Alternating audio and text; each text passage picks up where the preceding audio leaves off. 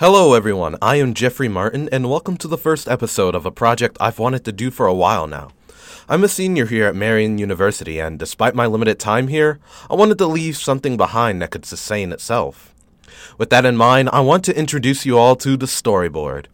The storyboard is something I've been cooking for a while now. Ever since I heard Marian was going to have its own radio, I was thrilled to think there's an official university platform in which I'll be able to discuss my interests. On this show, I'm hoping to introduce you all to the beautiful medium of animation. For some context behind the show's creation, to those who know me, I am a big fan of anime and old cartoons, so I knew I wanted the storyboard to follow in that direction. However, I wanted to do something more than just talking about my favorite shows and stuff like that.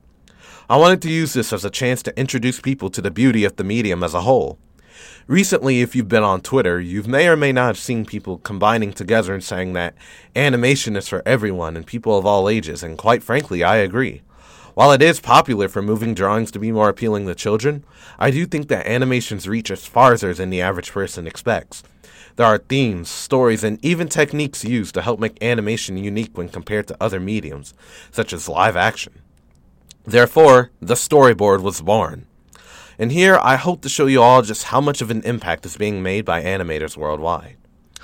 You guys might be thinking that, Jeffrey, if people are advocating for it already, then why do you want to do it as well? Well, there are 3 reasons for that. First, is that I agree with them. Animation as a medium has potential that's continuously growing every day. I want to highlight just how much of it is growing already. My second is greedier, because I want to leave another mark behind here at Marian. If I get enough people to enjoy the show and watch it, then I'll be satisfied knowing I'm leaving another legacy behind. And finally, I love it. Why wouldn't I want to tell people about things that I love? There's a lot that I want to leave you all with using the storyboard. If I'm able to increase your world and introduce you to more shows, then I'll be satisfied. And if I don't, then that's cool too. I'll just thank you for listening to me. Hopefully, I just hope to teach you guys more about the industry and the cool stuff that comes out of it. While being the show's creator, I'm also an audience member who's learning alongside you. Whether it's new projects, techniques, creators, etc., I believe that they all deserve an equal chance of getting their names out there. This is why I want to keep all of your attention with me as long as I can. Trust me, it'll be worth it. I promise it will. Before ending the episode, I do want to talk about some inspirations of mine. After all, this idea did not just pop up out of thin air. I actually had some original ideas I wanted to go with as the show's topic instead, but I feel like that they had a limited reach for me.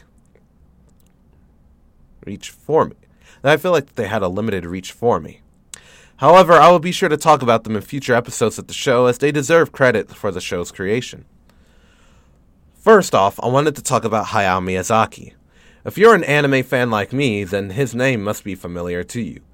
This gentleman is the mind behind popular films from Studio Ghibli, such as My Neighbor Totoro, Spirited Away, Nazca, etc. He's someone whose work I've enjoyed for the longest time of my life.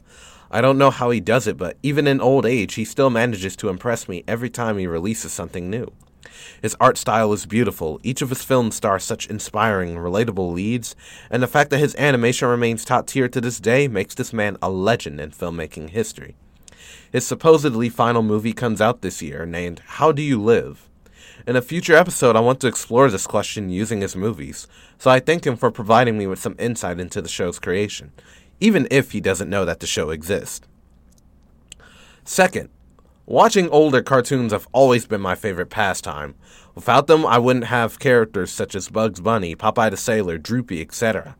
It's filled with so much slapstick, adult humor, and overall, they're becoming historical artifacts. Their preservation in modern-day age has always been an interest of mine. After all, they are a reflection of their respective times. However, despite some content that wouldn't fly by today, I say that they've earned their respect. Even today, they put newer cartoons in the light to shame. There's a reason why Tom and Jerry are still a household name, same with Looney Tunes and Scooby-Doo, etc. Outside of being genuinely funny, there's something that everyone can enjoy, and enjoyment goes a long way when it comes to animation.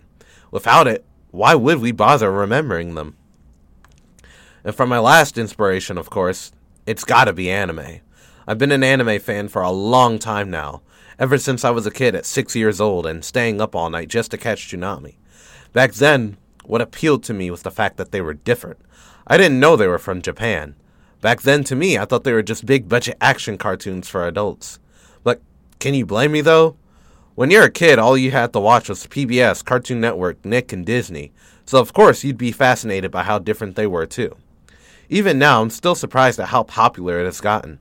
Back then, the only shows my peers would discuss were just Dragon Ball Z and Naruto. Now, thanks to the internet and the plethora of shows coming out each season, you get something new to discuss every time.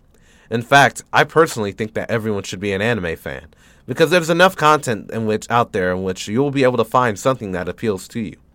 Don't get tricked by all the cringy high school anime, romantic comedies, endless fighting, etc. I promise you there's more shows out there than those. And so brings an end to episode 1 of The Storyboard. I hope that you all had a nice time listening to me speak for a bit. After this episode, I have about 6 to 7 more which I'll be bringing out here for season 1.